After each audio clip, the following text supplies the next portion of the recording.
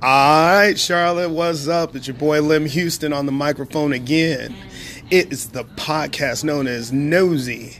And again, I love all kinds of topics, but we are going to talk about child learning and development.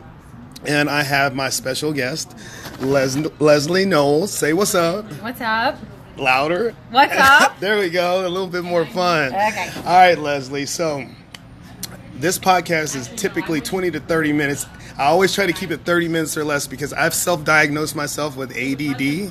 And when I listen to podcasts, I don't want to hear a bunch of mumble jumble. Right. So direct to the point. 1, 2, 3, here we go. Okay. All right. So give me your background. What have you done professionally and what do you do?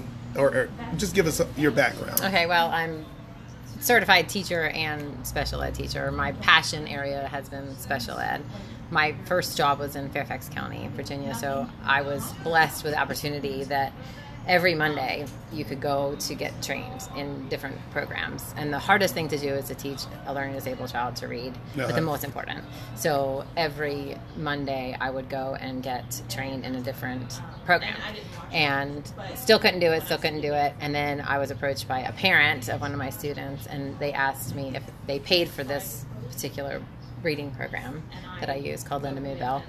Could you say Linda Mood Bell, okay. And it's super expensive, and so they asked me, hey, if we pay for you, will you go? Mm-hmm. And I did, and loved it, and I left that training saying, I can do this now. I can. And I went back to school, and just in a couple months, these kids that I struggled with for a long time were reading like crazy. So, wow, that's great. Yeah, they went crazy on fire, and then those same parents got together and sent me to California, to Disneyland, to get trained some more for their national conference. You got the hookup. Yeah, you get the hookup. So that was in I'm going to age myself now, but that was in 1994. 94? Yes. I think I was just getting out of high school. No, Yeah, okay. Not that old, but yes. So that was such a blessing, and it's really shaped my career to this point. So it's amazing that, over about basically 25 years later, those same techniques are applicable in learning development, and you specialize primarily in dyslexia. Yes. Explain to everybody, clearly, what is dyslexia and what's the problem? Dyslexia, basically the mid part of the brain, the corpus callosum, in normal functioning people is a gray mass, and your brain works in the separate hemispheres. With dyslexia, that corpus callosum acts like a mirror, so the brain kind of bounces off of each other, and so it makes it very difficult for them to read, which is why when they see the word saw, they're going to say it as was, and they see all these reversals because the brain is bouncing off of each other. And so with the program that I use, it actually is research validated and does change the brain function to where that corpus callosum becomes more of the gray mass. And fixes the problem. But yeah, they actually have a center down in South Charlotte, the Linda Mood Bell does.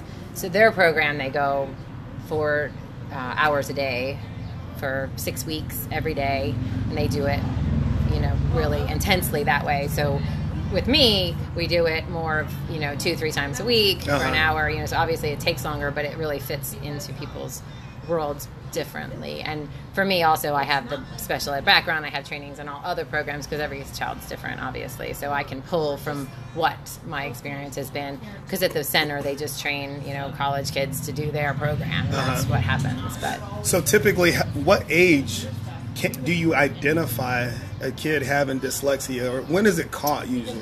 Well, fortunately now it's getting caught earlier and earlier, but I start seeing a lot, around 9 years old is when I get a lot of the calls, because at that point they realize that they need help. So that's a good point. So typical kid will start kindergarten at 5, and then in 9th grade you're probably around 3rd or 4th grade. That gap in between, what are those type of kids feeling like when they're in the school setting, a classroom setting? I would imagine it would be very, very difficult to read, and by the time you get to 3rd or 4th grade, you should have a certain aptitude in reading. Right. And I mean, they're very frustrated. And our school system, it frustrates me because they do set it up as they're not going to help them until they do have that time later. But research will tell you the sooner that you get these children, the easier it is to change their brain function. But the school system does let them just get through until they really are desperate. So excuse me. Cardio funk kind of wears on my voice. But so I'm just thinking, because the public school system is, I want to say that there are so many different challenges. And of course, the teachers took Wednesday off to go march up in Raleigh. We all know that they're underpaid. Yes. But if you have a child, or if it's been identified, or what are some of the signs that you can kind of tell earlier that it's not that your kid is just dumb and doesn't want to try, that they really have a learning disability? Right, and that's the issue, because the reversals and that sort of thing are common. Like a lot of children reverse the B's and the D's and those sorts of letters until second grade. So that's a normal thing, so don't get alarmed. And sometimes they'll write their names completely backward, up until that second grade time, which, and now the school system, they expect them to be reading chapter books in first grade. Right. So you can kind of tell in first grade if they're struggling reading. That doesn't mean that they're dyslexic, but if you do notice that they're reversing words a lot. And so should you get, as a parent that's concerned, should you look to hire you at that point, or is that too early? No, well, and they say the earlier the better, for sure. Okay. Yeah, and when I was teaching in Fairfax, I didn't get the children until they were in third grade. The system just would not. But one of the parents had forced outside testing and brought this child in kindergarten. So I worked with him in kindergarten. He exited the program by the end of kindergarten. Oh, okay. Where when you get them in third grade, they're staying for a while, pretty much the rest of their career. Because it's hard to undo what they have become accustomed to, or what? Right, and their brain is really still developing a lot between the kindergarten and third grade. Where third grade, their brains are a lot more formed. So I explain it like you can actually rewire earlier. Okay. Where when you get them older, you're just kind of patching the holes, and you got to keep just kind of patching the holes. I got you. So let's go back to you. You've continued. You've worked in the public school system recently, and you recently decided to go more out on your own. Yes.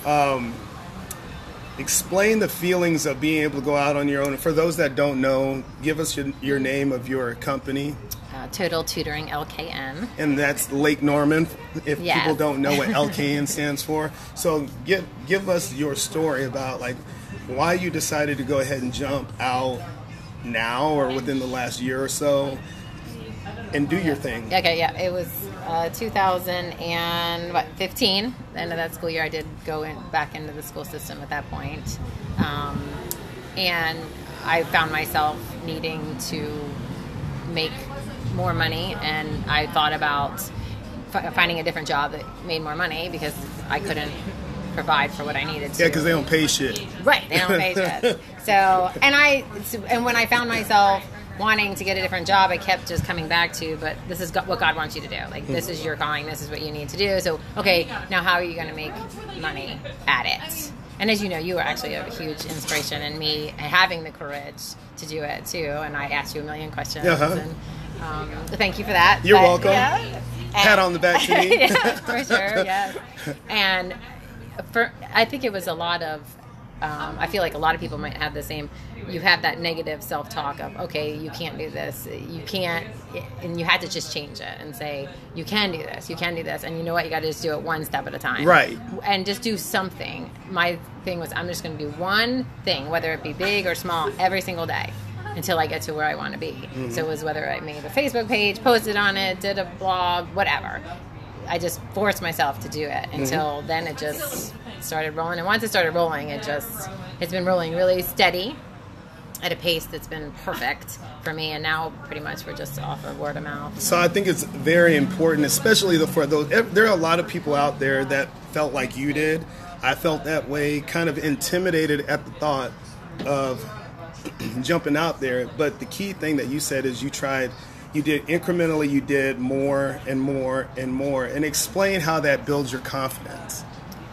Right. So once you see that the fruits of your labor that is working, you do just, and then you'll, of course, experience the more that you see what's working, the more that you do that, and I really just have been so blessed in all of it. It's like when you do work yourself out of a job in my. So you had to at some point make a choice when you needed to leave your full-time gig. Oh yeah. So at what point, how many clients did you have at the time that you said, I'm out? Well, I finished that school year, and then so that summer it took me a month to really get rolling to the point that I said I knew I could do it. That's it? Mm-hmm. So I just didn't ever go back. Wow. Right. For everybody listening, that is really, really fast, by the way. Right. Most people don't just get an opportunity to leave their main job and take off in a month, but that's exciting. Was it because after you went ahead and created your Facebook profile, was it word of mouth just spread like wildfire? And how could it do that in a month if you didn't really have too many clients? Well, and especially in our area, I'm sure in a lot of areas. I'm sorry, I don't want to make an assumption. Were you gaining clients while you still had a job, and then? No, no, I didn't even start it until summer. What? I didn't. But no. All right, so explain it. What was your magic? My magic. Just knowing people. You're just very, very well connected. Well, I think number one, what I do is very specialized and much needed. So there is nobody else in my area that does what I do. Oh wow! So you got the market, right? I mean, well, you could go to the center down in South Charlotte and pay $35,000 to do it. Yeah. But people that live up where I live, $35,000. They charge $150 an hour, and they go for 4 hours a day every day for 6 weeks. They tell people to like mortgage their homes and they do it because it works. So I offer it at a way more affordable price and in the time frame that people can do it in. Right. And so it just works for their money, for their time, for everything. Oh my God, I've done the wrong business, man. Plus, I mean, and it really is, it comes down to, being able to, I think for me, I have the ability to connect with children that need what I can offer. Right, yeah, because I'm sure you have to be pretty patient. Yeah, somehow I'm very patient in that world. And I have an easy time connecting with parents, too. Mm-hmm. And so that was a blessing for me. That was going to be my next question do the parents have a high standard that they hold you accountable to, or do they not even expect very much because their kid hasn't been able to deliver on much before getting to you? It totally depends on the parents, of course, and my latest one is a child who finally was pulled out to be homeschooled, and they pretty much were like, you know what, we've tried everything, nobody's been able to help them, like, we don't expect miracles. And I said, I can do it. I can do it. And sure enough, in that 6 month frame, I mean, he's going to need me for quite a long time. That's awesome. But he's unlocked that ability to know that he exploded the code. He can actually read things now. Uh-huh. And so for me, it's amazing because I imagine it is so frustrating for these children that can't read anything. I mean, could you imagine not being able to read? And then all of a sudden you can read. Well, and see, for people who don't have the money to do that, right? Like, there are probably so many underprivileged kids that are out there in our school system. Is there anything that can be done for kids that don't have the money to pay Lesley or pay $35,000 to fix something that's fixable? Right. Well, and most of the children that I see and that I work with, and with dyslexic children, they need to see things visually, and they also need to associate stories. So using mnemonics for anything that they need to learn, and even if they're trying to learn words, something you can do at home. If you take a word, say the word picture, for example, and you write it on an index card, and you want to chunk it in different colors because they need to see the different colors, and you put, so I would put pick in blue and the suffix chur in green. And the motion of putting your eyes up, and so you can see the whites under your eyes. You know, when people are like trying to remember something, you're doing it because you're trying to get it out of your long-term memory, which is in the back of your brain here. So that the very same motion helps them get it into their long-term memory, which obviously is where it needs to be. So you want them to do that. Put their eyes up so you can see the white underneath their eyes. And you cover and uncover that card 7 times. They can have it more if they need it, but do 7. And you hold it up. They're holding their eyes up. You cover, uncover. And then you ask them, what color were the first 3 letters? What color were the last 4 letters? What letters were green? What letters were blue? Spell it forward. Spell it backward. And they will be able to spell it backward because they have that picture in their brain. And they need that visual and that picture and get it into their visual memory, especially for words that don't follow the rules. Right. So that's just a fun trick that works. But it sounds like the actual task of it is technical in nature, and it works obviously with what you're doing. But if a person doesn't have the monetary ability to pay you to learn that kind of stuff, is there anything offered in the school system that can train these kids like you can for no cost? Or no? If they get tested, and if you have a concern, you can get tested through your school system for free. You just have to go to your school psychologist and say, I'm concerned and I need them tested. Okay. The school will have 90 days to get it done, working days to get it finished, and then they'll say whether they are eligible or not. And if they are, they'll get an IEP, which is an individualized education program, and they'll have time with a special education teacher, which is what I was way back when. Okay. And then they all have different programs. What I do specifically, definitely, probably not. Okay. But they have other things like Orton Gillingham is similar to it. I much prefer the Linda Mubel, but a lot of the schools do have training in that, but they're just with a lot of students. Right. Yeah. Right. Okay. And so what do your typical services cost? Is there a range? Because it depends on the individual need of the kid, or how does it work? Well, it depends. Like, if we had to travel further for you, we'll have travel time, that sort of thing. But it does vary upon different things. But you come to somebody's house; they don't have to come to you. I usually go to their house. Some children are more comfortable or social settings. So some we go to the library. A lot of my tutors meet their children at libraries. Or the older ones, I have math tutors, the high school math tutors, they'll usually meet at Starbucks or wherever that may be. But the average cost is $50 an hour. That is it? Yeah. So you're more than half. A third of what? A third, It's not 105, it's 150. Right. You're a third of the cost of what somebody pays at that center down in South Charlotte. Is it South Charlotte or just in up?